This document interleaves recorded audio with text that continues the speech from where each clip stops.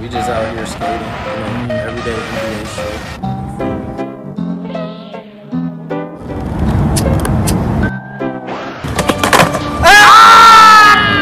Yes, fucking sir. Let's go.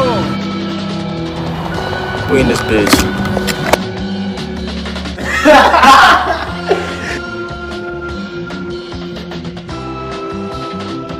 I really didn't give a fuck. Yeah.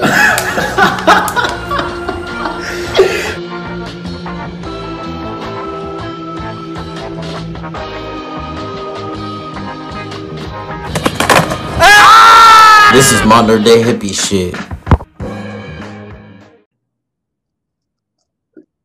2, 1, we're live. What's good, everybody? Welcome back to another episode of MDH TV. Coming back at you live in effect. We got Andre here, as always. We got a special guest for y'all. I believe that nobody can introduce themselves better than themselves, so I'm going to go ahead and let him take the floor for y'all. I'm going to just give y'all like a little background. He played D1 sports, and that's all I'm going to say. Go ahead and take it away. All right, what's up, everybody? My name's Nosh. As you heard from Dude right here, play D1 sports, but that's really the smallest part to it. You do so much more than that, and I really like being identified as like a Division I player. But I'm Nosh. I'm from Florida. Pretty much focus on personal finances and stock market, and basically trying to help other people in my community and all that stuff get their money right and get their personal finances in order. Do you want to go to the NFL, or is that like not an option? Nah, that's to be real with you. I'm using sports as more of like a stage to kind of get to my next destination, I guess you could say. As far as networking and them paying for college and all that stuff. Nice. What was like the recruiting process like as a football prospect in high school? I was insane. Especially for like if you're a really good division football player, like Division I player, like high caliber. For me, I was like one of the best linemen in my state, and I got all state honors and all that stuff, all county honors and all that whatnot. And then it was kind of crazy because every single day you'll have like at least 3 to 4 coaches from the Division I programs coming in to see you, and like at some point in time it can get kind of overwhelming because everyone's just kind of trying to fill your head with like reasons why you should probably go join their school and their program, and so it's kind of hard to kind of see who really wants the best for you. Yeah, I can definitely relate to that. We talked about this a little off camera, but when I used to hoop, like it would always just be people in your ear, and it can definitely get overwhelming. And that's not even just with sports. That's like with anything.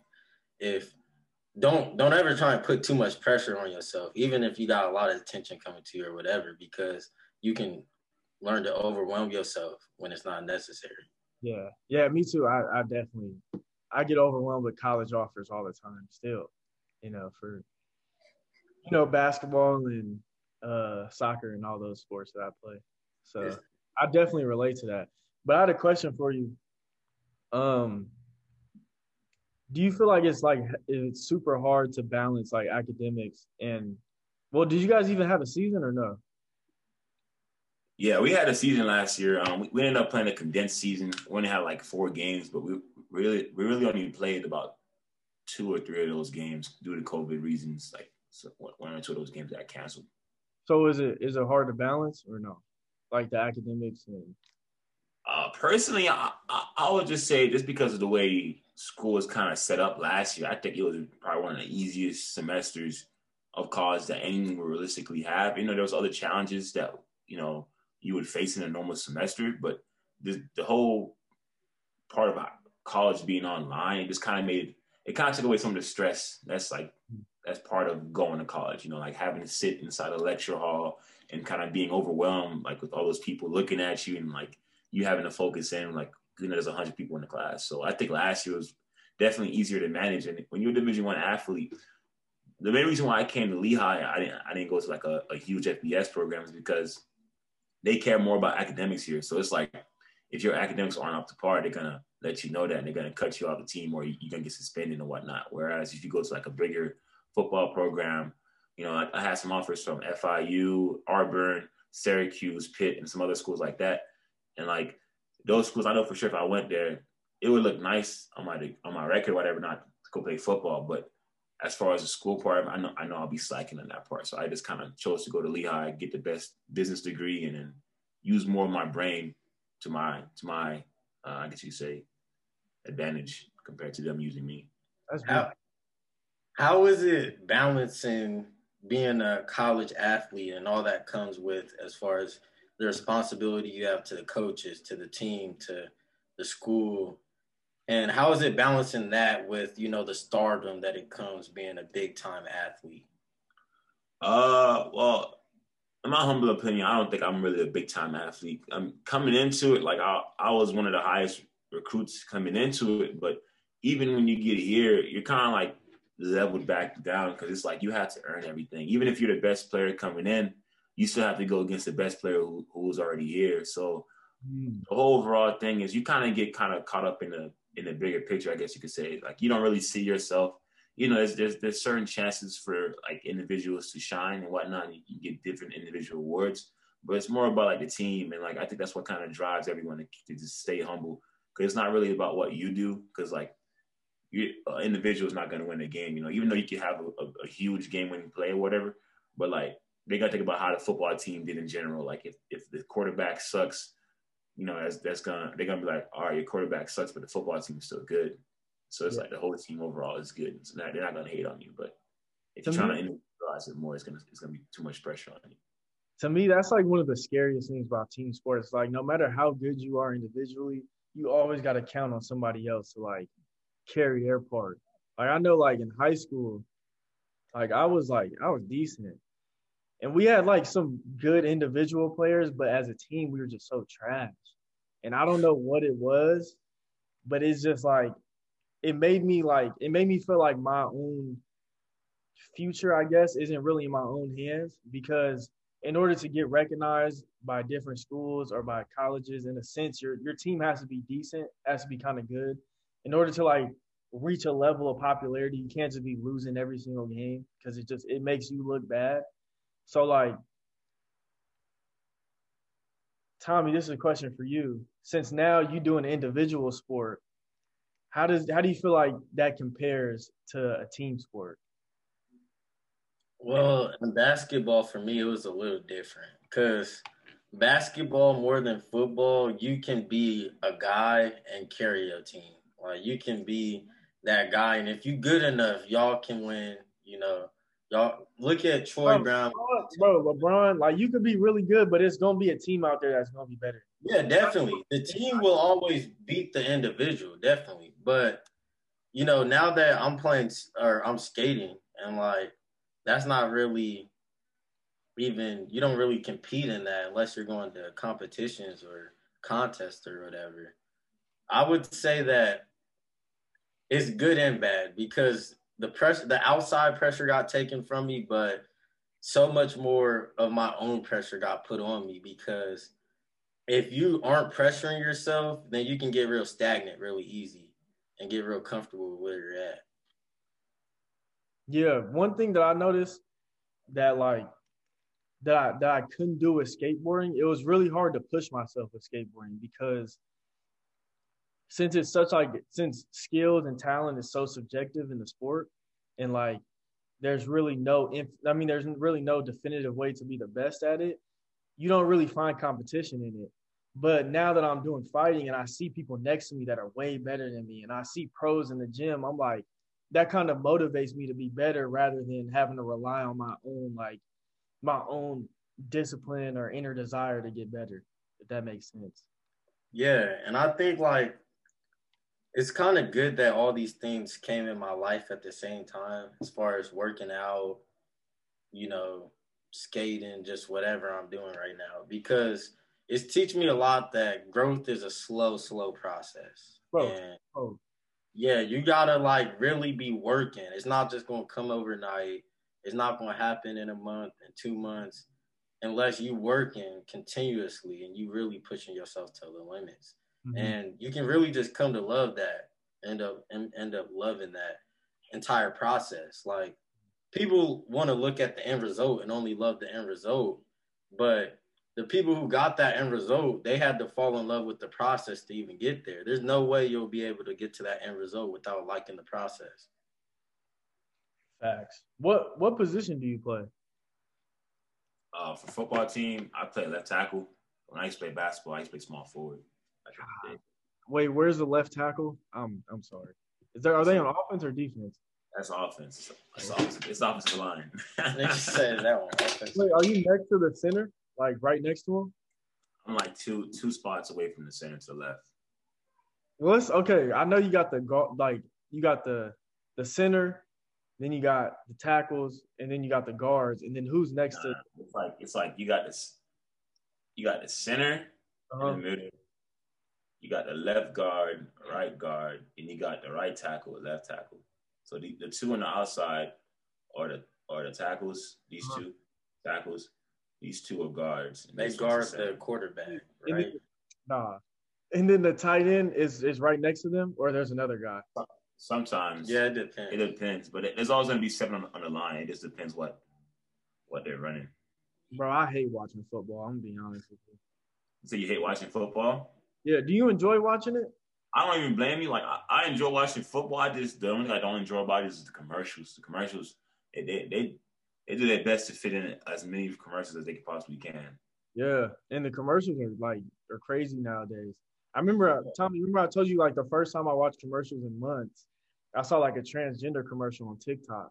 Yeah, no, they're doing that, bro. And disclaimer, I feel like it's cool that y'all want to be inclusive and shit and all that, but like I was on fucking Hulu and there was an Indeed commercial came on. It was like a trans. I was just like, yo, I'm just trying to watch Naruto. Like, what is going on? Why are you forcing this down my throat? For real. That's really what it's become to. Like, whether it's the government, the media, just big corporations, they're force feeding all these ideologies down your throat. And then if you have anything to say about it, it's like you're the enemy. Yeah, pretty much. How do you feel about cancel culture? Cancel culture.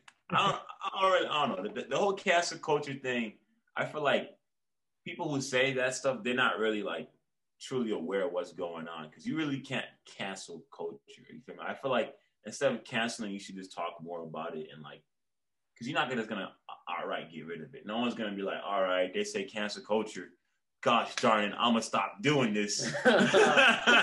It's gonna be like, all right, instead of canceling the culture, you guys should just like hold people more accountable. You know, it's like, let them know, because like you just saying that that's canceled, that's not gonna really have any effects on people's actions for like on a day-to-day basis. Like, but if you constantly holding them accountable and like, you know, you go through the right provisions to get people to held accountable for their actions or whatever the hell they say, then I think, you know, that the whole cancel culture, quote unquote, will be more progressed towards the direction of like making people learn more about what they're trying to cancel, so they can, you know, stop doing what's wrong. And yeah, like my whole problem with cancel culture is, one, like it's so selective, and two, it's so temporary. Like somebody will get canceled for maybe 10, 15 days and then get $1 million deal the next week. Doja Cat. So it's like Doja Cat got canceled. She came right back. Yeah, all of them got, like, so many people have gotten canceled, but never really got canceled. Their name was just in the fucking papers for a couple of weeks, and they probably made more money, because once you're at a certain level of fame, no publicity is bad publicity. Facts. And it's like they pick and choose who they want to cancel. Like, they'll cancel somebody on the right, for instance, but then Hunter Biden, this whole story just broke about this motherfucker saying the N-word and shit and all these text messages. So it's like, I'm just tired of the BS, honestly. Cancel who the fuck y'all want. If y'all gonna cancel me, just make it a straight line and cancel everybody that crosses the fucking line. Don't pick and choose who you gonna fucking cancel based on who they represent politically. Yeah. Yeah, I feel like that's kind of like the whole, that's just a society that we live in as a whole. Cause it's like, people don't really have an issue with someone as long as it's someone that they reflect with, like, or they feel they can resonate with. Like, if it's your brother saying some crazy fucked up things or messed up things, you know, you're gonna be like, yeah, all that. Like, you know, you rocking behind them, but you hear somebody else saying the same crazy crazy lines, you'd be like, yeah, this man's off his rocker. You really tripping. I need to put you in a crazy person song because you tripping right now, buddy. So it's like that's just the two sides of the coin. I feel like it's always being played in America, and I feel like in American culture, it's always turned back into more of not necessarily culture, but more of like the outside race of how you look, like the way you look on the outside, more of a color. Not really about your race. No one really cares if you're African, suburban. You can be French and still get made fun of just because you're black. So I feel like it's not really about your culture. It's more about like just literally your skin tone. Just because like you're black, that's just it. Or you're light skin, that's just it. And what I try and tell people that always preach about like white supremacy and white privilege and all that, it's like by you saying that. Because I really thought about it because I was in a meeting, right?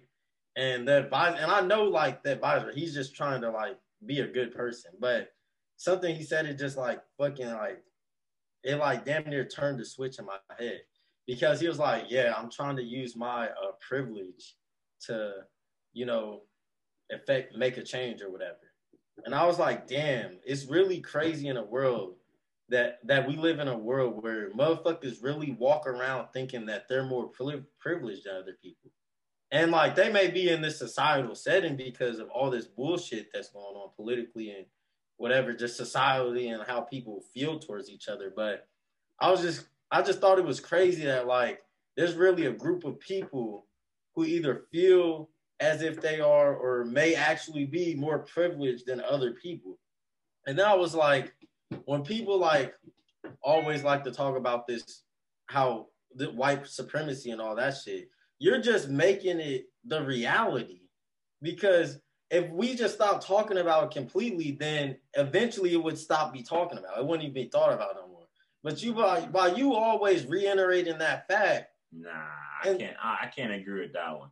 I feel like with what you're saying, it couldn't make sense if the proper information was taught. But like the whole point of trying to ignore it at this point can't work because they're ignoring things and still spitting out pure blasphemous BS. So it's not even about ignoring it though. It's about looking at the situation, accepting that that's what people think the reality is, and then just people would be like America is a white supremacist nation, which it may be. It may be. It's a white man's world. But if you accept that as your reality, subliminally, you're going to feel like you can't do anything as a black man. No, that's not. I don't think that's the point. I think there's plenty of black people at this point in stage in time that's been already established that you can see it's like, it's a white man's world. You just have to know how to kind of move around with it, which is kind of like why you see a lot of people, black people, quote unquote, get whitewashed, quote unquote, whitewashed. And people say that, they say like, oh, you're moving like a white person. But it's not necessarily you moving like a white person. You're just moving like a smart, business-minded person who's trying to make sure he's doing everything right by him so he can get his whatever actions or motives that he has in the works so he can get that passed. So how can we say it's the white man's world then? It is the white man's world. Anybody can do it. How? If anyone wants to do it, you have to play according to their rules. You see what happened to every little black culture, every black anything of significance over the years, centuries, that's tried to accumulate any type of growth. Like Black Wall Street. Black Wall Street. Do you think that would happen today though? If the Black Wall Street was created, that would happen? 1,000%. I have a hard time with that. I think it would happen in today's society. It's just the way that they would do it would be like so subtle. You wouldn't get it because it's like the thing about these different mindsets and cultures is like you have people who show they're about the game, and you have people who are quietly about the game and just work all the strings in the background. So in the face, when they're showing face to public, they could shake hands with everyone they want. And they could have their own agendas behind the scenes because they have the kind of funds to back that up. There's no point of them going out there and messing up their public face for whatever motives or agenda that they have trying to work on, So they could go out there and smile in your face, shake all your hands, kiss your ass all you want. And then be the same person who's sending a hit after you or hiring people to bring your business down. And that's just how it works. And that's the white man's game. That's what I'm trying to tell you. Like, it's like the black man who's gonna try to come to your action. The black man will come to your actual business establishment with a gun and try to shoot that bitch up for God knows what, and try to lay the law down. While the white man will be like, you know what, you got it. You want to do that? You got it. I'm gonna get you in the long end. I'm gonna get you the smart way, the legal way, and that way it's more binding because they have the government behind them backing them up. So it's like it really can't go wrong. I don't know if I agree with that because I feel like there's backwards people on both sides. I think there's black people. There's a ton of black people that have backdoored other black people, and there's a ton of white people that have backdoored other white people. So I don't think you can say it's a white man's game if both sides are playing it. Like when you think about slavery, it's a ton of black people that had slaves. That doesn't mean it's not a white man's game if black people are involved with it. I agree with that. I see where you're coming with that, but you have to understand, even if you try to think about like this, because there's other players that aren't white playing it, you still have to understand it's a white man's game. Because the only reason you're acting that way or the rules is because it's set up by a white man. So you have to, whether you want to admit it or not, you're still playing at his end. I get where you're coming from. If that makes sense. Yeah. And that's you have to, because there's other ways. Like, for example, I was watching this documentary, and this slave, he was trusted by his slave owner enough. So when the slave owner died, he sold him his house or whatever. So he sold him like a piece of land. And instead of taking that land and making it a place where people weren't slaves or people could hang out or whatever, he made the slaves work, and he kept them as slaves as if he was a slave master. And he had the choice to make that either a free space or not take that opportunity at all. So I don't think it's a white man's game. I think it's just a dirty man's game. It just so happens that a lot of white people run it. But where did he learn that from, though? Yeah. That's what I'm saying. Where did he learn that from, though? Like, you got to go back to the origins of even that. Like, even if you want to take it back to like the original slave owners and whatever like that, because there was black people. But he also learned the struggle from other black people, though, from other black people. So he learned from both sides. He chose a side, and he chose to keep those people as slaves. Because that's the game.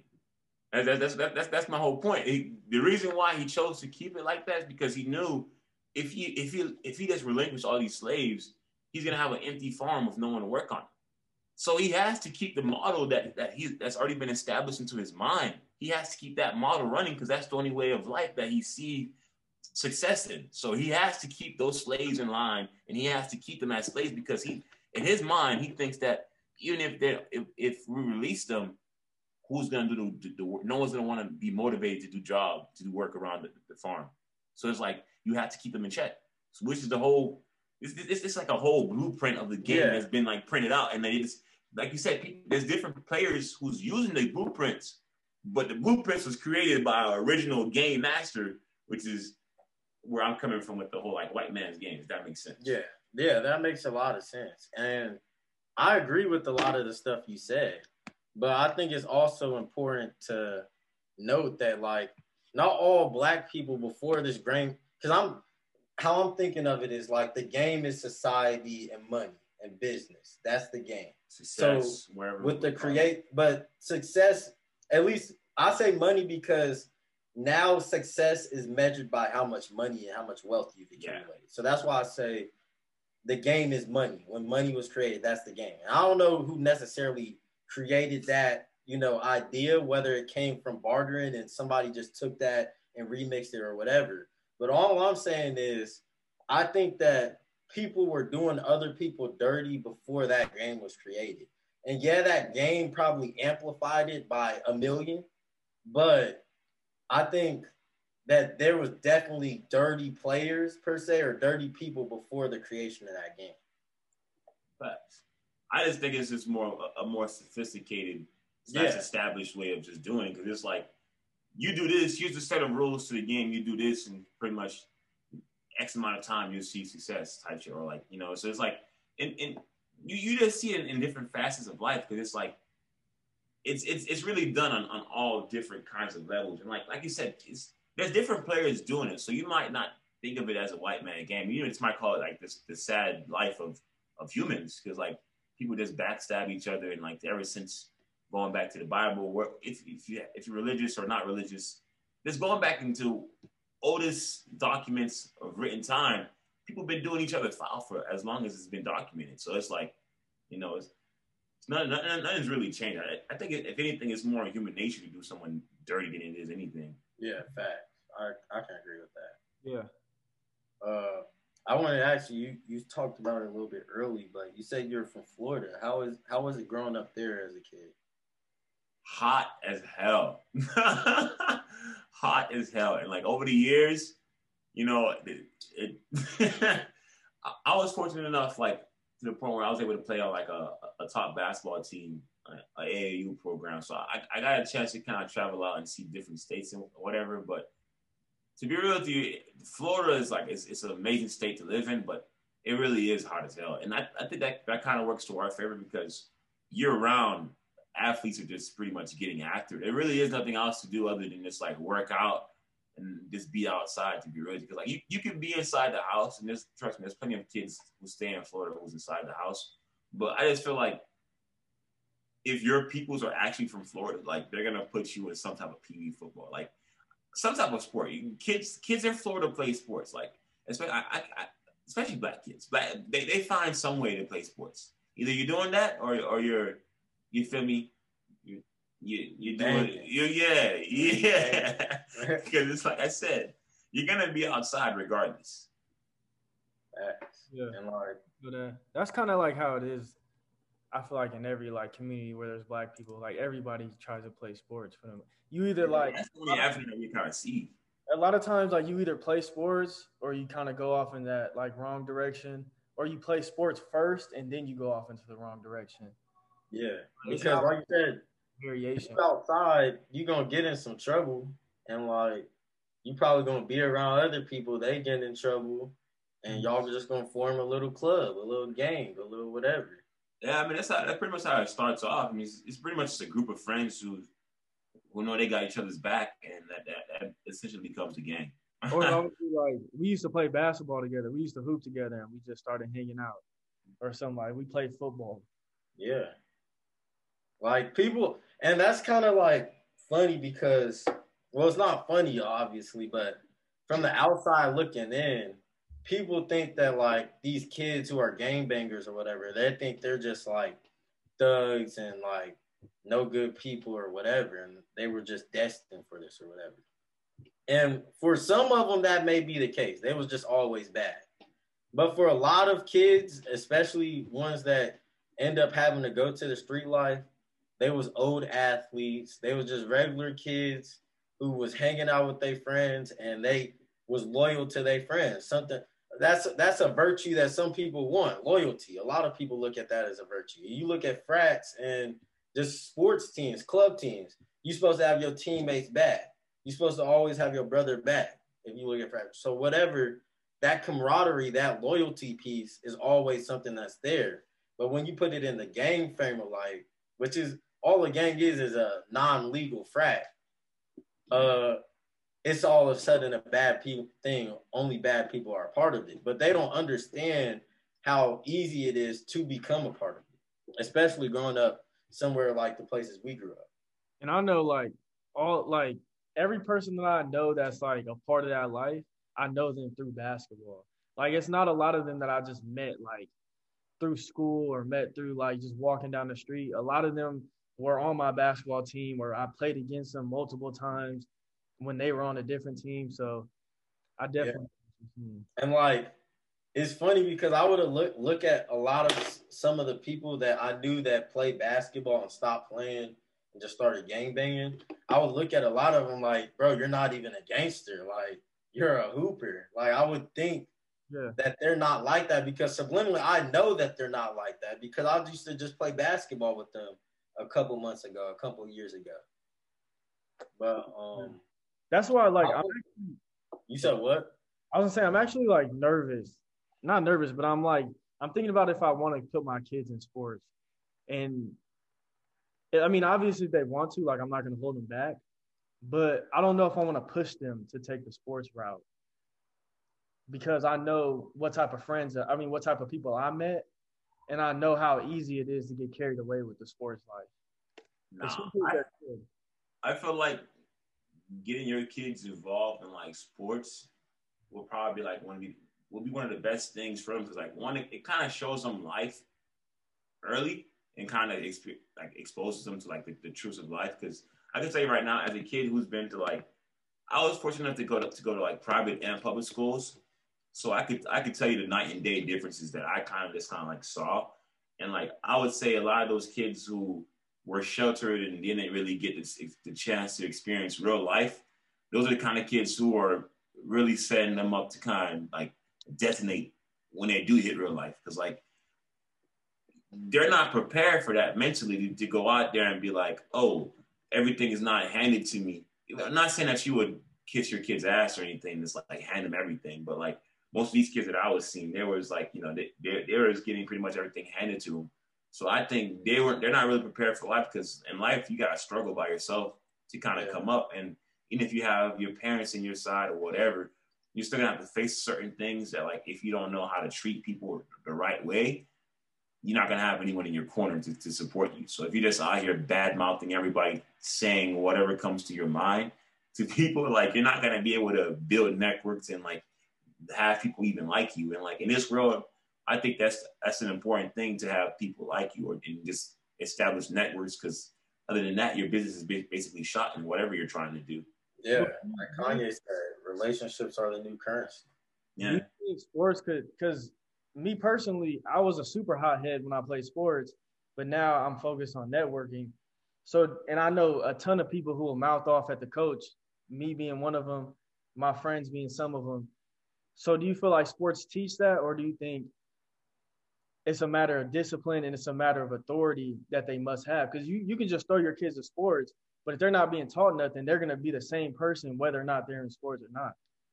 Yeah, I think that kind of just goes back into like, do you trust who you're in, like who you're giving your kids to? Like, because if you think about it, your coach, if you have your kid commit to a sport, he or she is probably going to spend most of that time, more time with that coach throughout the week than with you for the most part. Because if you're going to work, if you're balancing a true life, that coach is probably going to be that kid's father or like parent role type. Something like that is gonna resonate with them. So I think like if they're teaching your kids the wrong things, then you probably should pick it up on that pretty quickly just by the things they're coming back home telling you. And you kind of, if you don't resonate with what they're teaching them, you probably should never put them in that program. And so it kind of goes back to the whole trust thing. It's like, do you know who you're giving this kid to, or are you just giving your kid to random to anybody? Like, or is this a program that you've been into yourself type stuff? Like for me, my basketball program, it's been around for about like 30 years. Like they started off in New York and then they worked down in South Florida and they've been there for the past like 20 years or so. And like they pretty much established themselves as basically the main grassroots team down in South Florida. So like most kids, no matter how old they get, parents graduate, they go to college, they have kids, and they put their kids right back in the same program. So it's just kind of like a huge family that just keeps branching out and getting wider and wider and wider. So I think it depends on where you put your kid. Yeah, I can definitely agree with that because I learned a lot of things from basketball that I didn't think I would use later on in life that I find myself using a lot, especially when interacting with other people. Because when you play basketball, you subliminally just like learn so many things. You learn how one teammate, where you need to give him the ball in order for him to be the best he can be. If you're a point guard, just for instance, or like how you got to talk to one teammate if you want him to get fired up versus you can't yell at one teammate because he gonna get in his feelings and he not gonna do shit for the rest of the tournament. So like that kind of teaches you when you go in the workforce. Okay, I can get in this this coworker's ass and he'll start doing his work versus I can't really get in this coworker's ass because they don't respond well to that. So I definitely did learn a lot of things from basketball and just like being around a lot of people. As far as like whether I want to put my kids in that situation or not, I feel like as a parent, it's important to have a balance between sheltering your kids and exposing them to the harsh realities of life. And it needs to be an uneven balance that it's more weighted towards you're exposing them to the harsh realities of life. Because whether you're there or not, at the end of the day, your child hopefully will have to navigate their way through this world without you, because nobody wants to outlive their child. So if you leave this earth without exposing them to those harsh realities, you haven't prepared them for life. So I think like sports is a great and safe way to do that while keeping your child active. What type of, you said you played basketball growing up. What type of tournaments and leagues did you play in? Because I played in NYBL. Yeah, growing up, we played in the NYBL, and we would do like some Adidas sponsor. Like we would do sponsored tournaments, but it wouldn't be like because you know how the NYBL schedule was. Like we would have it'd be like four locations. It'd be like Washington.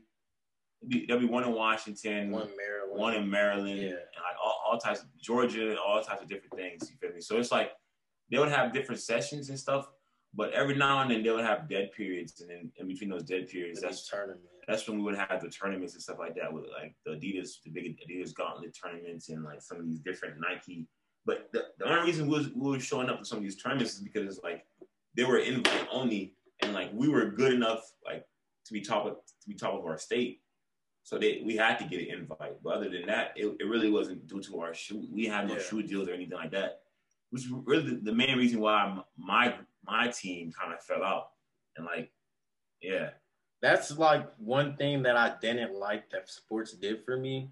Is because at a young age, I was thrust into like this stardom type of like role, at least in my community, where a lot of people looked at me as this guy, as the guy, as, you know, I'm Tommy. I was known on a first name basis as like Tommy, the basketball player. That was like literally my identity. And then I'm like 13, 14, 15 years old at this time. I'm flying literally all across the country to play basketball games. So you start to literally think that you're that dude in the world, when in reality, you're just another person in the world. You just happen to play a sport. Right? So then in high school, it's the same thing. All the athletes, they get all the fame, all the stardom, all whatever. And now, like, coming out of that, now that I'm pretty much just a regular human being in society, it's kind of weird navigating yourself through it, because a lot of people used to look at you as Tommy, the basketball player, right? And now they just see me as Tommy. And when they, like, necessarily treat me a different way, or I don't get the reaction that I'm used to getting, I'm surprised. But I got in the back of my head, I remember that I'm Tommy. I've been the same motherfucker the whole time. But to them, I was a basketball player. Now I'm just a regular ass motherfucker. I think that's kind of like that's kind of like one of the huge shifts that a lot of athletes kind of have to realize, is just like a lot of the hype and media. You can't really let all that stuff go into your head too much, because at the end of the day, it's like, I feel like that's not really reality. Because when you do kind of step away from the spotlight or whatever, or let's just say you do stop hooping, you're just going to turn into another person, which is like really for me why I don't like identifying as a football player. Like, people could tell I'm a football player by the way I look, but that probably wouldn't be one of the first things I'm going to come out here and even tell you that I play football. Because like, I feel like I'm so much more than a football player that like it'll be wrong of myself to just identify as that. I'm more than that. And like, I feel like a lot of players kind of struggle identifying who they really are besides with the basketball in their hand or a football in their hand. Because at some point in time, that's going to be taken away. You know, all those dreams kind of, they get piped down. Either you make it or you don't. And you have to kind of face the harsh reality of like, do you want to keep putting yourself through these harsh times to try to hopefully create an opportunity for yourself to go play your hoop dreams or whatever dreams you had of sports? Or do you want to just like be like, damn, It wasn't meant to be for me. Now it's time for me to face reality. I'm not going to the NFL. I'm not going to the NBA. Shit, what am I going to do with my life? I've been BSing in school the whole entire time because sports has been taking care of all my school. They've been paying for all that stuff. So I really haven't had to have the best grades because it's like as long as I'm performing on the court, nobody really cares. No one really cares. So it's like that's the main reason why I'm here in Lehigh in the first place. It's like you have to wake up and smell the roses because at some point in time, you're gonna have to start taking care of yourself because once they're done using you for their purposes, it's gonna be the next guy up. And there's so many kids in this world that's like constantly being born. There's always gonna be a replacement for you. You know how many kids are fighting to get a position to just come to the school I am right now? And the fact that I got chosen, I can say right now, if I got hurt, probably the same week they would get a new player out here. Whether he's a grad student or an underclassman, whatever he may be. But it's like you're that easily replaceable in the system. So it's like if you're not making sure you're getting the most out of what you're going into, I think you're kind of setting yourself up for failure, and you have the wrong mindset going into it in the first place because it's like you're doing yourself a disservice. They're paying for your school. They're doing all this. Why not make the most of it? Like the same thing for kids who are growing up right now. And it kind of sucks that you can't profit off your name and likeness because it's like I remember the whole Jelly Fam movement. They made a whole crazy ton of cash off of that, but they can't even collect. They couldn't collect none of their royalties until like they decided to put the basketball down and become either a pro or just like retire, like influencer something like that. So it's like it kind of sucks, but I think like that's like the main thing that sports doesn't prepare kids for is because like you said, not everybody can go to the NBA or NFL. Facts. And really from like 13 or for some people like since 10 growing up, they're only doing shit to thinking that they're going to the NBA or NFL. Facts. So it's like they become and for a lot of people, they don't even realize that it's not for them until it's too late, until after they're a senior in high school. Or they pick up a JUCO offer to try and play and get into a D1 in college. And it's like, by then, like you said, you haven't really been paying attention in class because your sports always got you through. And like, you was just always like, fuck school. Why? I'm going to the NBA. I don't need school. So like, that's what really hurts a lot of people, I feel like. I have just one more question. Andre, you can ask any too. At least about the sports part before we go into our second part of the pod. Do you feel indebted to Lehigh at all for them giving you a scholarship to play football here? Because I know personally sometimes it's kind of hard to balance, at least for me personally, because sometimes I'll feel indebted because I have an academic scholarship or whatever, and like it'll sometimes take away from me in my personal life as a student because I'm putting so much pressure on myself to make sure I have good grades, make sure I'm doing ABCD, to make sure that this opportunity isn't taken away from me. So how do you feel about, the pressure? Do you put any pressure on yourself because you have a scholarship? I think I put pressure on myself, but I think I could definitely add more pressure to myself. I'm the type of person who kind of like, I don't want to say dodges pressure, but I just kind of like reposition it and use it in a different in a different way to motivate me, I guess you could say. Because it's like, for me, I don't really see a purpose in like stressing and doing all that stuff. So I guess I'm a little bit more nonchalant in that fashion. But I guess that kind of comes back and bite me in the ass sometimes. But for me, I just know it's more about like producing on the field and making sure I'm staying up to par with my grades. And like, I think I have a pretty good grasp of the concept of like what I need to do. Yeah. And I think the more you understand what you need to do and what's at stake, the easier it is for you to kind of be like, all right, I need to make sure I get these grades right, or I need to. You kind of set the standard for yourself because you already know what's required of you to do. So it's like if you have to keep like a 2.9 or a 3.0 to keep your scholarship or whatever, you're not gonna let yourself fall to that anything near that because it's like, why would you want to jeopardize that? Yeah. So it's like for me, one thing I think I kind of realized more, and I just kind of sit back and just like realize it's like how grateful I really am to be in this position because like the more I think about it, it's like my mom kind of made me realize this other day before I came up here. She was like, "You have so many other friends, you know, who's dead in the graveyard right now, or you have friends who's in prison, you know, who just didn't make it out." And you know, and she was like, "What? Look what happened to all your friends." And she was like, "Look what happened to you.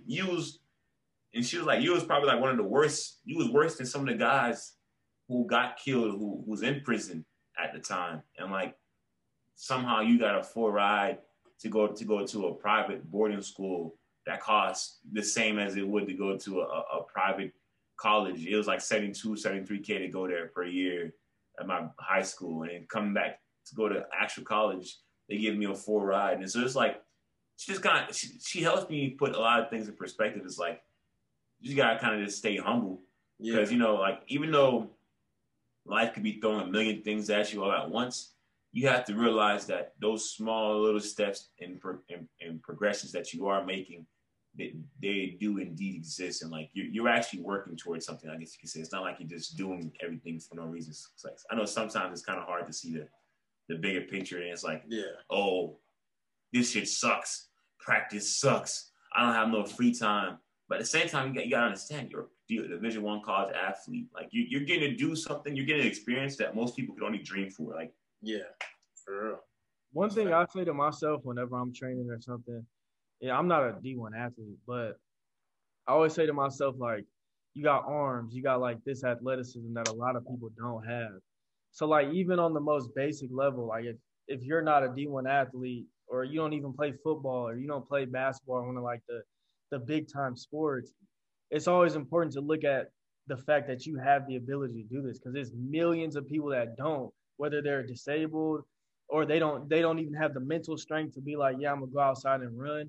So I always thank the universe not only for my ability but also for my brain and like for it having the ability to push me to be better and me have those thoughts in the first place and me surround myself with motivational things because a lot of people don't even take the time to do that or they didn't grow up in an environment that makes them strive to be better. A lot of people grow up in an environment where just being mediocre in a sense is okay, which is perfectly fine for some people, but that's why I'm thankful that I have the mind state to be better than the rest or to try to be the best at whatever I do.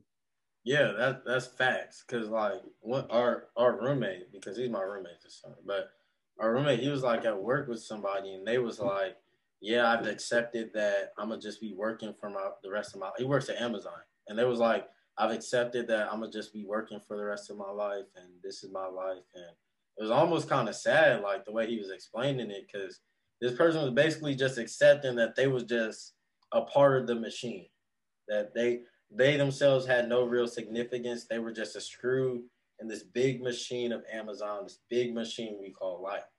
And it's like, I look at myself and I'm like, sometimes especially when I find myself feeling bad for myself or going around in pity for myself, right? I'll be like, one, like you said, Naj, there's so many of my friends that are either dead or even the ones that are in jail, or even if they're just at home not doing nothing. But even if you take it, like you said, on a more basic level, even if you're not in college, you're not doing that. There's so many, you're in a better off position because you could be in jail. Now let's take it to jail. You're in a better off position because you could be dead. So never think that you're just rock bottom. Never think that you're in the worst possible position. Don't go around pitying for yourself, because as soon as you realize that you could be in a worse position, that will be the fire that gets you to want to get in a better position. I feel like a lot of people go around, and since they pity themselves, they don't realize that they have control for the most part. Now, some people don't have any control of their position in life, and that's just sad. But at least here in America, for the most part, you have control of where you stand in this life. Facts. Because whether you're black, white, Asian, whatever, this motherfucker runs on one color, and that's green. So as long as you can figure out how to get money and you got money, it doesn't matter. So you can change your position whenever. And that's the beautiful thing about America, because unlike a lot of these other countries, you can literally change where you're at. Now it might be hard, especially if you're coming from the lower levels of society and everybody you're around is on this low vibration. They don't really understand how the game works. But as soon as you figure out how the game works, the world is your oyster. You can do anything. Facts. That's facts. But so you've been saying that football is just a little tiny thing of the person you are. I would like you to go more in depth about who are you as a person. If anything, I would identify myself more as like an entrepreneur. Because I do it with everything I do, I feel like it's just used as a stepping stone to get to the next like process. Like, I don't know why, but with everything I've done in my life, it's always been with a business-minded approach. Like, even like going to college and all that stuff, it's like, what can I get out of this? You know, it's like there's always, I feel like there's always like a two-sided deal with everything I kind of do. There's it's like always duality to life. Facts. I feel like you're gonna benefit something, but if I'm not benefiting from it at the same time, I'm probably not gonna do it. So for me, like I said, I see myself more as an entrepreneur.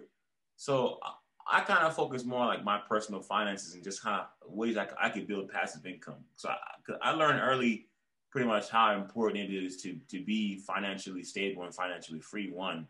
And it's like just being able to kind of like see all these different avenues that you can take to be successful, like and being given the opportunity to like to compare my life, like, you know, or like the life that we live right now compared to like some of the craziest lives of people that I know around the world. Like I got the chance to meet a couple billionaires, millionaires, and like princess and princesses and stuff like that. And like I just seen some crazy things. So I kind of just put all that stuff into context, and I just kind of see ways I could kind of benefit myself more. And the things I kind of see that just keeps coming back around more and more and more and more is just this networking thing. So it's like I try to produce as much money as I can based off my own talents. So it's like what I do off the stock market and all that stuff. You get me?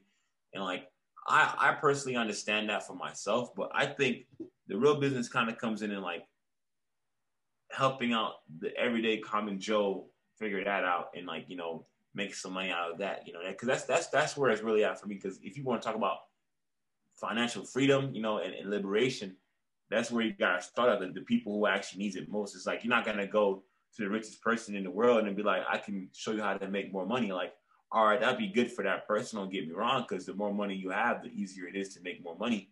But at the same time, you're not really helping him separate or change his life. I think for me personally, from the people I've helped, like gain financial freedom and whatnot, like I think it feels a lot better to me helping those people out than it would helping somebody else who's already established, who already has the cash. So for me, what I kind of see with my business or whatever is kind of just like a hedge fund type investment portfolio that's based for people who actually need it, like the lower income individuals in this. The whole mission statement or the whole goal of this business or company is just to kind of like to bridge the financial gap between the high income and the super low income individual. Because it's like there's a gap that's there that a lot of people don't really understand, that like it could really be closed just by doing a few simple steps. It's like, because in investing in personal finances, if you don't understand how to do that yourself, which something that everyone should kind of like reach out and try to find out ways to learn more things about. But you can't do it yourself. You can always get somebody else to do it for you. You know, it's like there's a saying. It's like there's no point of doing something yourself where you could pay someone else to do it for you. And like that really does.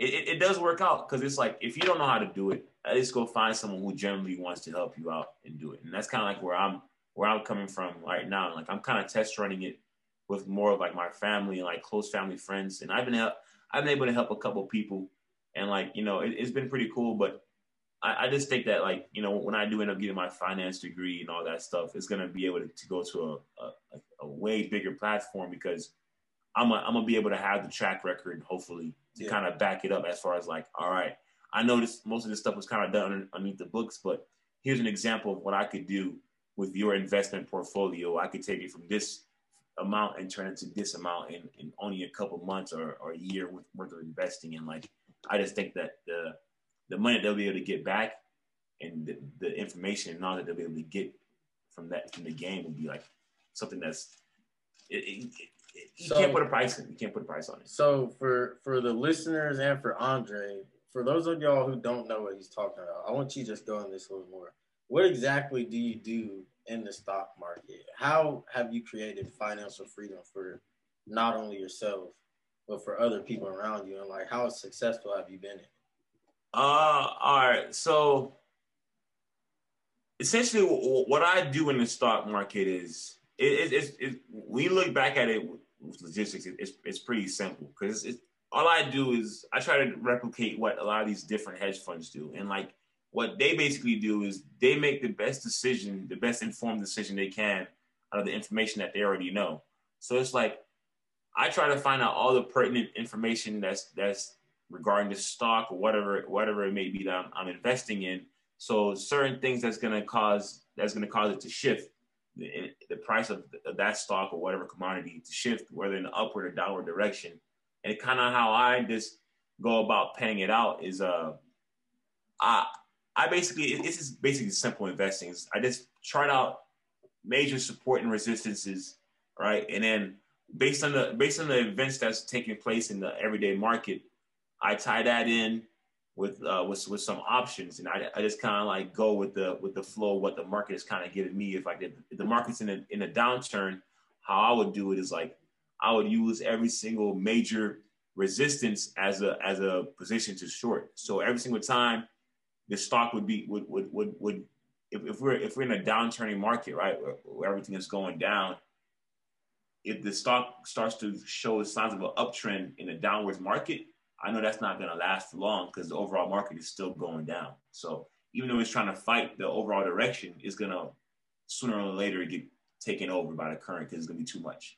So I just kind of I try to do that, and I buy different options where it might be calls, puts, covered calls, covered puts, and all that stuff. And I can go into more details about that too, but I just like for the average listeners, like for people who understand what that is, I think that's really where the name of the game is, just investing in options. Because if you know what you're doing with the options, it really could be more safe than investing even with stocks. Because you can just kind of cover yourself like more from like, I guess you could say, unforeseeable losses and whatnot. But yeah, as far as success, so far I've done about 5 different small accounts besides mine. I've been able to take the smallest account I took that account, which was actually, I took that account from $500 and turned that one to about 25 to 30K. And that was actually pretty crazy, but just due to the heat of the market at that time and what was going on, it's just kind of like I just kind of went with the flow. And as far as like my account, personally, I was able to take my account from 4 figures, just saying like a couple $1,000s, and turn that to 6 figures, and that's talking about less than 6 months of investing. Like realistically, that took me a day to make the 6 figures. I made I made 6 figures in one day. That's the most I ever made. And that was off of shorting Carvana, and like I just bought a whole bunch of puts on Carvana just because of, one, the company was terribly ran and like they're criminals. And 2, the chart was just saying that it was going to pull back. And I just kind of followed my gut, and it paid off. That's beautiful. That's beautiful. Yeah. I want to hear that. But Oh, go ahead. Nah, you can go ahead. I ain't really asked nothing to say. Oh, but I was just gonna ask, like, what advice would you give to people who are trying to navigate through life and don't necessarily know what to do? They might have some money to be able to invest right now, but they're not really in college, and they're just like really going through the motion because they don't know what to do. What advice would you give them as far as how to secure your own financial freedom? So instead of doing what you have to do to survive, you can start doing what you want to do to live. I would say the biggest thing you can do for yourself at that stage is make a decision.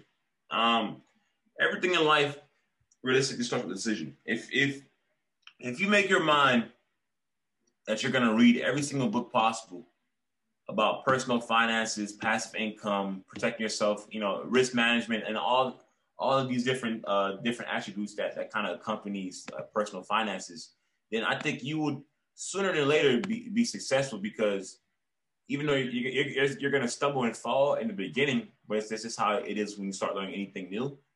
That overall, in a longer term picture of it, you're going to be better off. And like the thing about it is, like, it's going to be a struggle to learn some of these different idealistics and whatnot.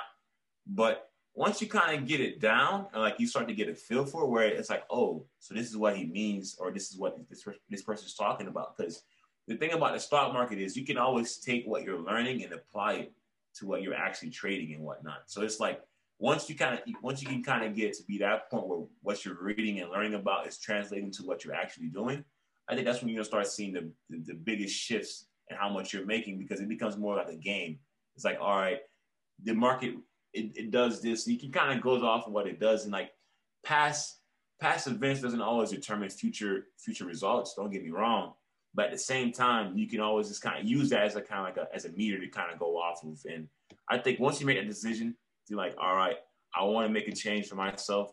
I want to stop, being a part of this rat race, unconsciously, whether you know it or not, working a 9 to 5. And no, this is not to hate on anyone working 9 to 5s. Both my parents work 9 to 5s to this day. I haven't been able to fortunate enough to retire them yet, but that's in the works. But to people who work 9 to 5s, this is not no slander to you. I'm just saying that's just not the lifestyle that you probably see for yourself. If you really want to be able to live life lavishly and, go on vacations, take time off with your family, and just enjoy the true perks of life instead of having to work 24/7 or just wait until you're about 60, 70 years old to retire, then the best way to do that is to basically get your personal finances in order. And the only way to do that is just to start learning. And like, until you kind of like make the decision of like, all right, I'm sick and tired of not having my finances in order, and you want to make a decision, you'll start doing it. Because you'll probably go see somebody, and you'll probably get a plan set up for you, where if you were saving $100 per month, you probably start saving $300 to $400 per month. So now you're saving $200-300 extra per month. And even though at first it might kind of hurt you, like, damn, I feel like I'm kind of living tight right now.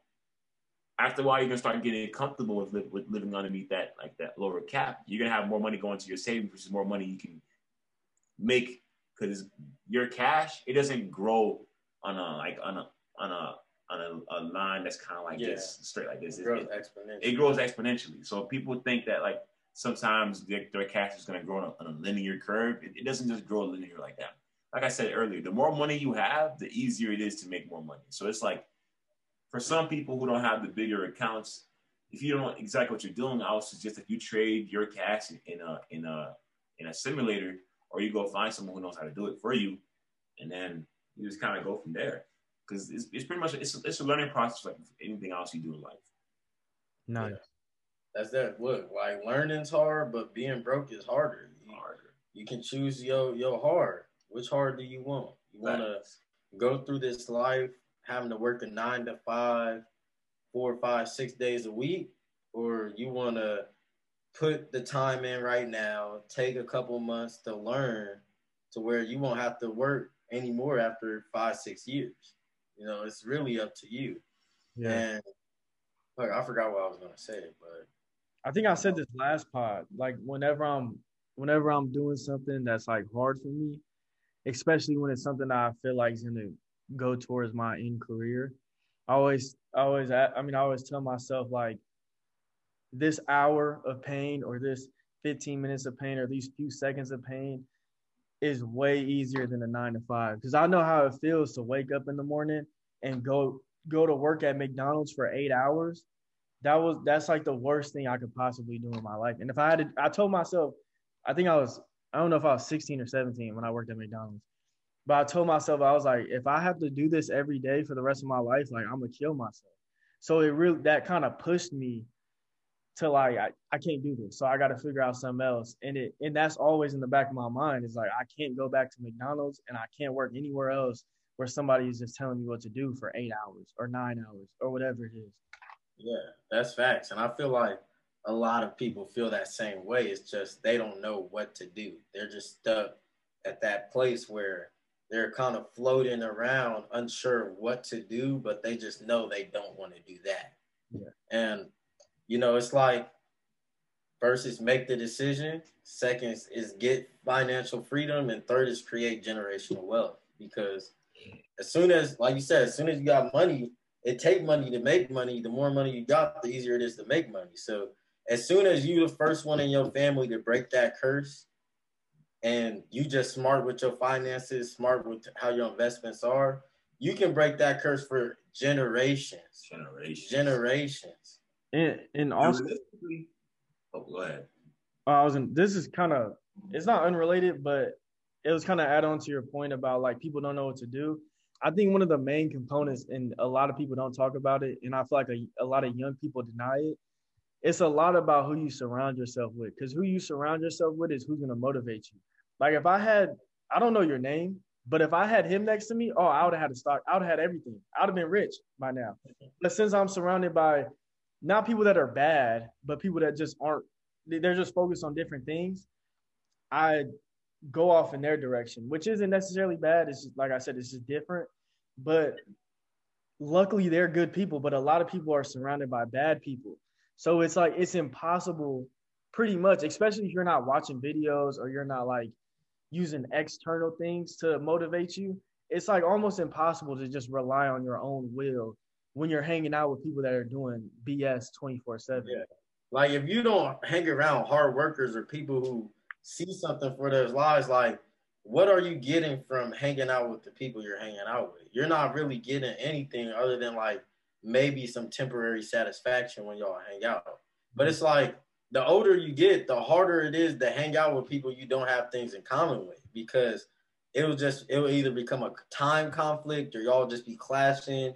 Y'all figure out y'all don't see eye to eye on a lot of issues. So like you said, it's really about who you surround yourself with because if I surround myself, I'm a dog. So if I'm beside another dog and we competing with each other, both of us are always going to be getting exponentially better, rather than if I just surround myself with some people who don't really care, like we're all good where we're at, we're fine where we're at, we're not going to be growing as much because we're comfortable with the situation and the place where we're at in society or whatever. Yeah. I feel like even it kind of goes back down to like, even if you don't have the same mindset or want the same things, like I feel like if you just say that, you kind of like muddy lines a little bit too much, because like to say that you're going to have something in common with everybody that you run into is a lie. Yeah. You know, I feel like you could have different things in common and you guys can have different things that you find personal interest in. It's just like, are you constantly motivated to reach the next level? That's where the line is kind of drawn. Like that's the like, mindset. If you're not trying to elevate yourself from where you were at today, tomorrow, next week, or a week that passed, then you're not currently trying to get better. And that's where it kind of gets to the point where like if you're not getting better, then you're getting worse. Because it's like you're doing nothing and like you're just kind of letting time waste your whole body. And it's like, why are you doing that when you could be doing? You know, people say you could try to get 1% better every day. And it's like, my coach always said, it's kind of hard to get that 1% every single day, but you can always find something to get at least a little bit of that percentage, you know, to get better. So, but if you're not doing that, you just keep doing things. Because like I said, it's sometimes it's hard to see the bigger picture. So when you're going down that wrong path and you're doing whatever it is you're doing with those people that you're doing it with, you're not going to realize off the bat, like, damn, I'm doing something wrong. Like, or it might just hit you. You might find yourself in a position where you be like, what the fuck am I doing here? You know, there's been a certain amount of time where it's like, I get caught up in certain situations. It's like, how? What am I like? I never in all my years growing up, I never thought that like I would actually be getting caught up in this like right now. Like it's because people like get caught up in going with the flow, but hindsight is 20/20. Yeah. Like after the fact, you'll realize, yeah, I should have never been doing that. Like, think about all those times that you've done some stupid shit and you're like, I had no idea why I did that. Like hindsight is 20/20. You realize automatically that you made the wrong decision. But a lot of people, they just like to go with the flow, and they have a hard time like really living in the moment and taking control of their lives and realizing that no, what I'm doing is wrong. I'm going down the wrong path.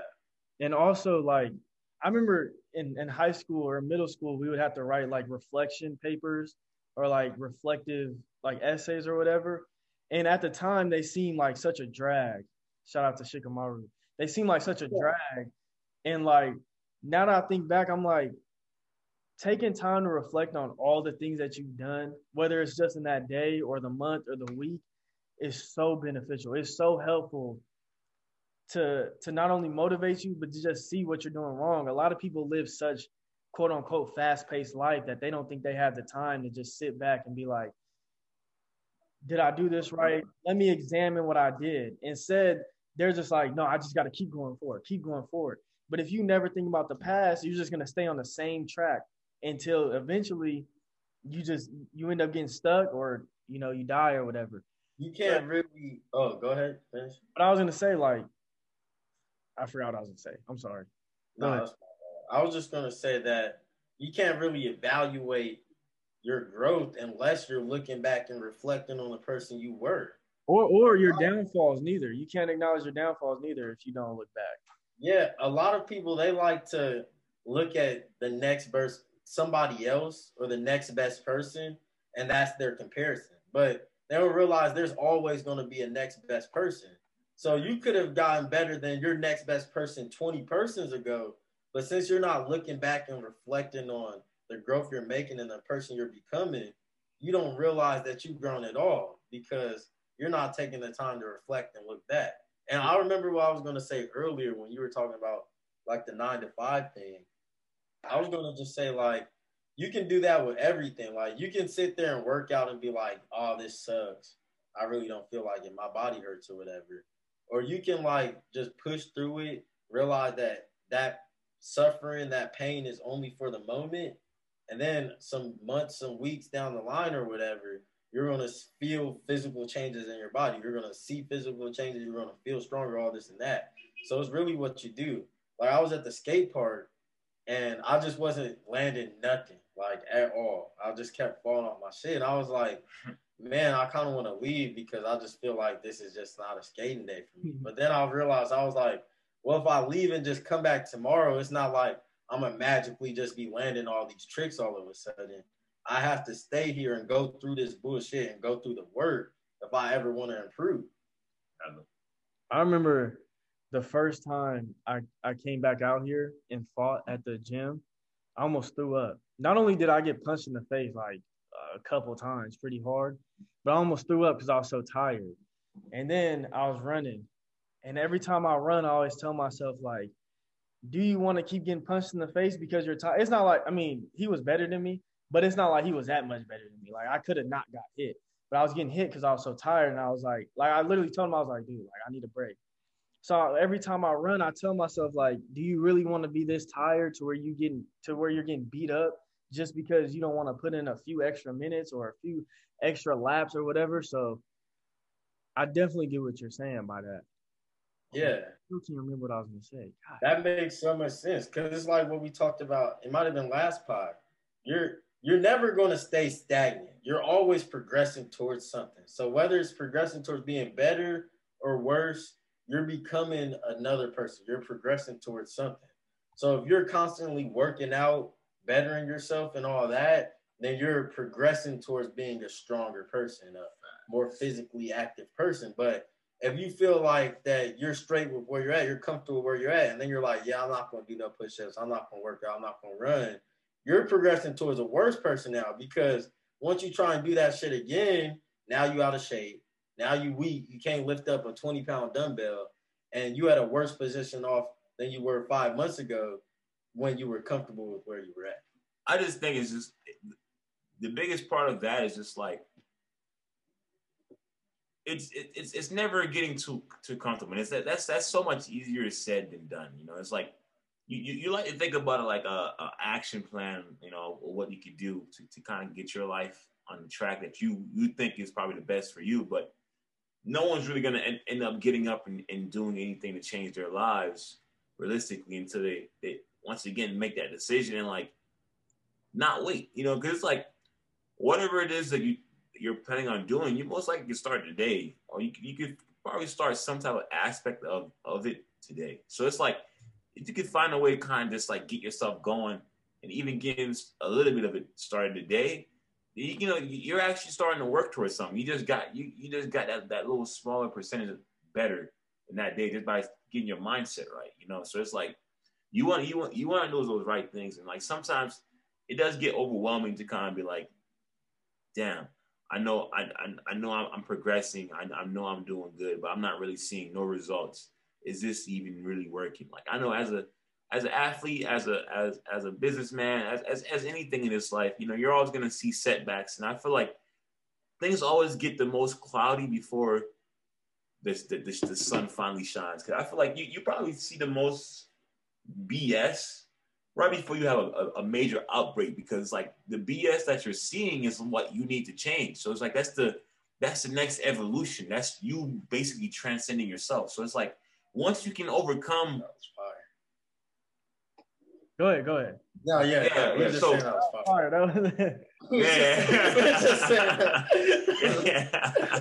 Yeah. So once you can kind of get like what you need to that next step, and then like once you kind of comprehend what it is, boom, you got it. Because like that's basically what's setting you back, and eventually you're gonna run into another roadblock. But you have so many past successes of you overcoming past roadblocks, you're gonna be like, you know what?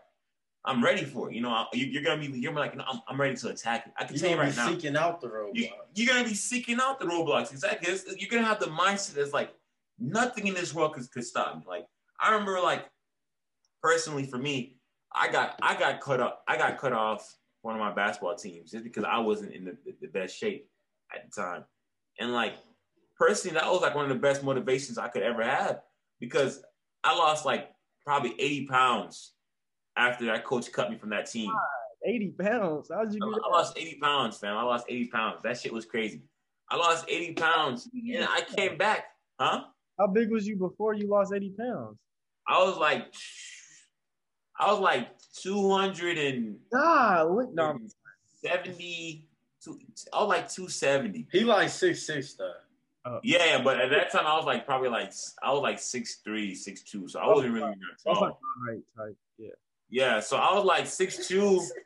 I was 6'2" type shit, and like I was like 270, 260, and I had like a 46, 47 waistline, and like I didn't feel comfortable in my body and all that stuff, but like I just got tired of people saying I was fat and all that stuff. So I was like, you know what, I'm gonna make some change. And like every single time I wanted to quit and I was running, I was like, nah, I'm not gonna quit, because I know I really, really want this. Like more than anything else, it's like, you wake up you think about it, you dream about it, and then you actually kind of go out there and you do it. You look at yourself in the mirror, you're like, damn, okay, I could just take off all this fat and this throw it in the trash, or just be like, just donate it to somebody who like give it to a skinny bitch who needs some titties or an ass. You just like donate that shit. Like that's literally me.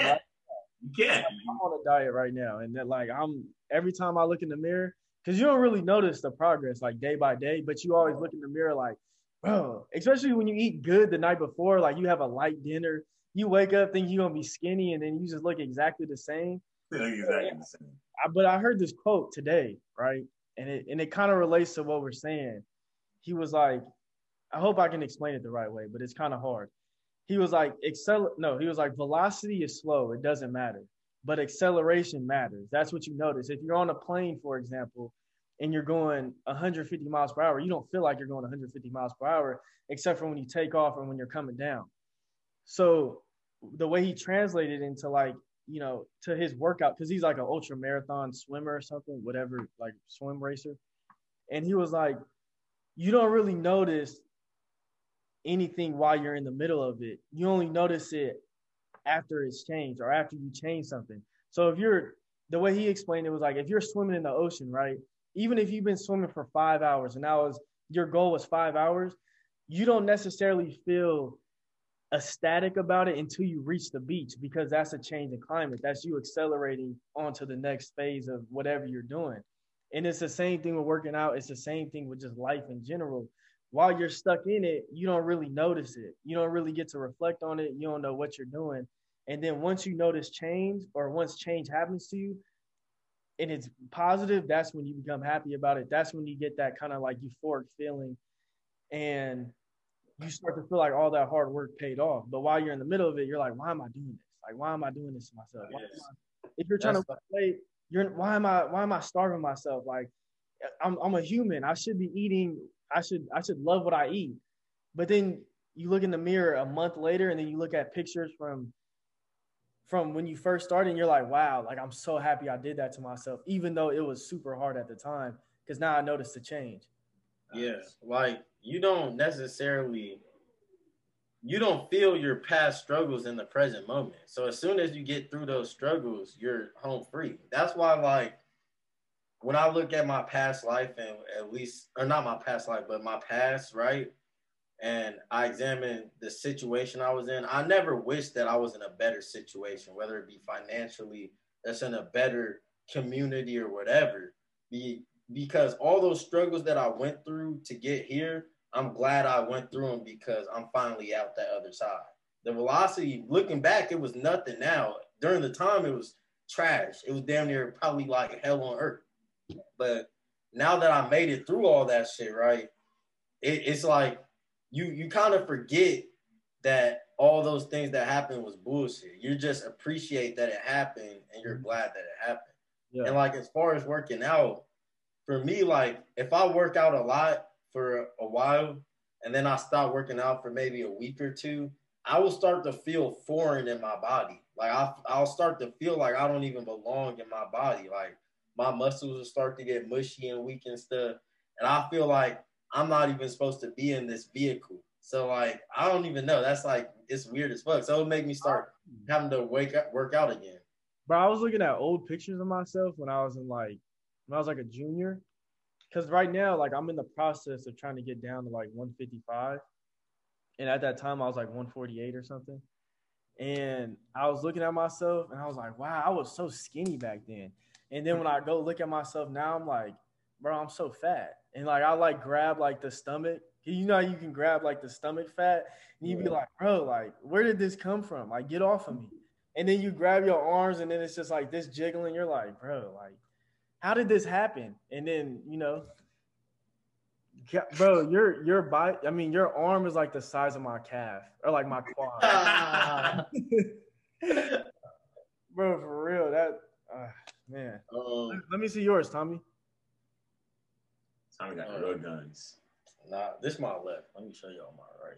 Yes, sir. That's up there. That's up there. Well, but before we get up off here, I just want to ask you: do you have any more hobbies you didn't tell us about? Things you like doing? You know, the thing people don't understand is this kind of skating thing. I've been doing this skating thing for a long ass time. You know, it's like skateboarding. Like it's more longboarding for me. I kind of transition out of the skateboarding wave. No. That's I'm be real. There's something about it. It's like it's kind of like serene. We just like being on a longboard on some like on a nice pavement or whatever. It's like cruising. You just feel like everything's just kind of going past you. And like it sucks when you ride a skateboard because like the roads, some of the wheels weren't made for like the. So it's like you have to put in so much more effort. If you're just trying to vibe, like going down a hill on a skateboard. Yeah. If you're on a longboard and you just like cruising throughout the city, that's the one thing I kind of really enjoyed. It's just like, I don't know, just doing things like that, going paintballing, driving go-karts. That's the big thing I do in Florida. That's pretty fun.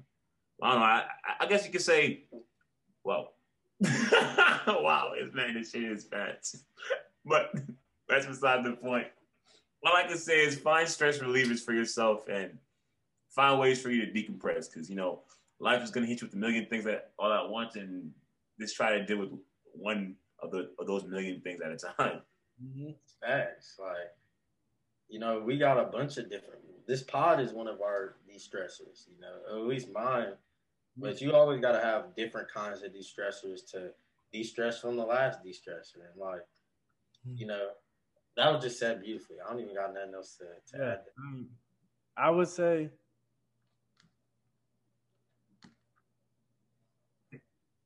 You would That's say. it. I ain't got nothing to say. Just silence. How good it was. You know, sometimes a wise man once said nothing at all. That's facts. So do you make music at all? Oh yeah. That's another one of my stress relievers. Music is I suck at making music, bro. I don't know how y'all do it. I got in the studio, I was like, bro, I'm not built for this at all. Nah, I feel you on that, but the thing about it for me is like I'm the type of person that like I want to do something, and it's like people think I'm BSing because it's like once I say I'm going to do something, I actually get to work and I actually do it. So it's like it's not just with the rapping thing, but kind of one of the main reasons why I kind of like started like I guess you could say became a rapper or whatever is because my friend was like, "You're not gonna do it." I was like, "Bro, I'm gonna drop an album when I come back home." At first, I was BSing. He was like, "You're not gonna drop no album." I'm like, "Bro, you trying to test me right now?" So I went back home. I probably wrote like 30 songs, like in a span of like 2.5 weeks or whatnot. And then like I recorded like probably 10 of those songs. And like now I have like a whole little album EP type shit ready to come out in August when I get back home. So it's like, yes, sir. Bro, I was the same way. I was like, somebody told me they was like, bro, you're not gonna get in the studio. So I went home, I researched, I was like, how to rap, how to sing, how to write songs. Bro, I went there, I was ready to put in the work. I was dead serious. We rented it out for like 4 hours. Bro, the first 30 minutes I gave up because I was like, bro, like, I ain't got the voice for it. I can't catch the beat. I can't. I put on a song that I already knew the lyrics to, try to sing on beat to that, didn't sing on beat to that. So I was like, bro, like it. I remember Kushina, Naruto's mom was like, everybody has strengths and weaknesses. Remember that. So I know rapping and music is a weakness for me. I have strengths, but that's not one of them. I don't know. I feel like the type of music that I put out, in a sense, is like I did it for myself. In a sense, it's like I put out things that I felt like I would resonate more with. Like, cause I have songs. I have this one song called like "Gotta Know," and it's like it realistically has nothing to do with like no street life, anything. It's like it's probably like one of the most realistic like songs. Like I guess you could say I probably ever made, just because like so many people could kind of relate with it. But like I made that song for me. Like I wrote that song already. And, like I just kept singing, and I was like, I want to hear the final product. I don't want to just keep singing in my head. Like I want to hear the song. It's like I don't care what the viewers are gonna say about it. Like they might be like, why did he make this song? It sounds nothing like any of his other songs. But for me, like personally, like when I was writing that song, I feel like that was probably the most emotion I ever had putting into a song, just because like I was talking about something that like I felt like it was a sensitive topic in a sense. Yeah. So it's like, I don't know. I'm gonna be honest with you. Damn near most of the songs I make and write and shit, especially the beats I find. I'm like, hearing this man. He's been singing a couple songs. Not to cut you off here, but he's been singing these like I want to say these 3 or 4 songs since I met this man last semester. I met this man like last spring semester, like on a bus ride type stuff. And like ever since I met him, he showed me this rap this one time, and like he's been saying, I can tell he low-key wants to put it in an actual song, and like once you do, it's gonna be like a stress relief. Yeah, because it's like, what are you doing? I think this shit's fire. Fire as hell. That's what I'm saying. So like, I don't even care about if other motherfuckers think it's fire, even though like for the most part, everybody I show it to, they're like, that's just fire. You need to record it. But like, I just want to make it so I can listen to it, literally. Oh, and I try to do the same thing. Like, and I'm sure yours is gonna be fire and great, but just from me, because I got a story for that too. You know, I was like, I listened to this beat, and I wrote to it and everything. I was timing the beat, timing the beat drop and everything, and then, you know, I wrote it down. It was stuck in my head. Yada yada yada. Went to the studio, tried to record it, and I recorded it decently. And then I listened to it, and I was like, wow, like, I know I did this for myself and to make me happy, but this this is honestly trash, and it's making me mad. I'm mad that I came up in here. I could have been doing something way better than my time. But at least you're right. At least I got to like know that I was trash at it. Yeah, so at least you know, you feel me? Like at least you know that's not really for you. But like there's that, and also there's also like, you know, in life with everything you do, you're gonna need some checks and balances. You're gonna need people to be like, that's not him, you know, like and like the sooner off someone tells you that's not him, the better off you really are. Cause it's like, if that's not him, that's not him. You feel me? Like, but I don't know. I feel like personally for me, I'm not the world's greatest rapper or anything. Like my flow is definitely different from anybody else's shit. I'm not trying to be on here like hit you with a million things all at once, but it's just like I just feel like I could personally resonate with that. As long as I feel like I can rock with it, I feel like I'll stay. I feel that. But it's a problem when you can't rock with it. So, but yeah, if y'all don't got any more, y'all got any closing words or anything for the viewers, anybody listening? I got the final quote whenever we're ready. Well, all right, he wants to say it before we leave. So you got any last words? Nah, I just want to say I appreciate you guys having me out here. It's been a long time coming.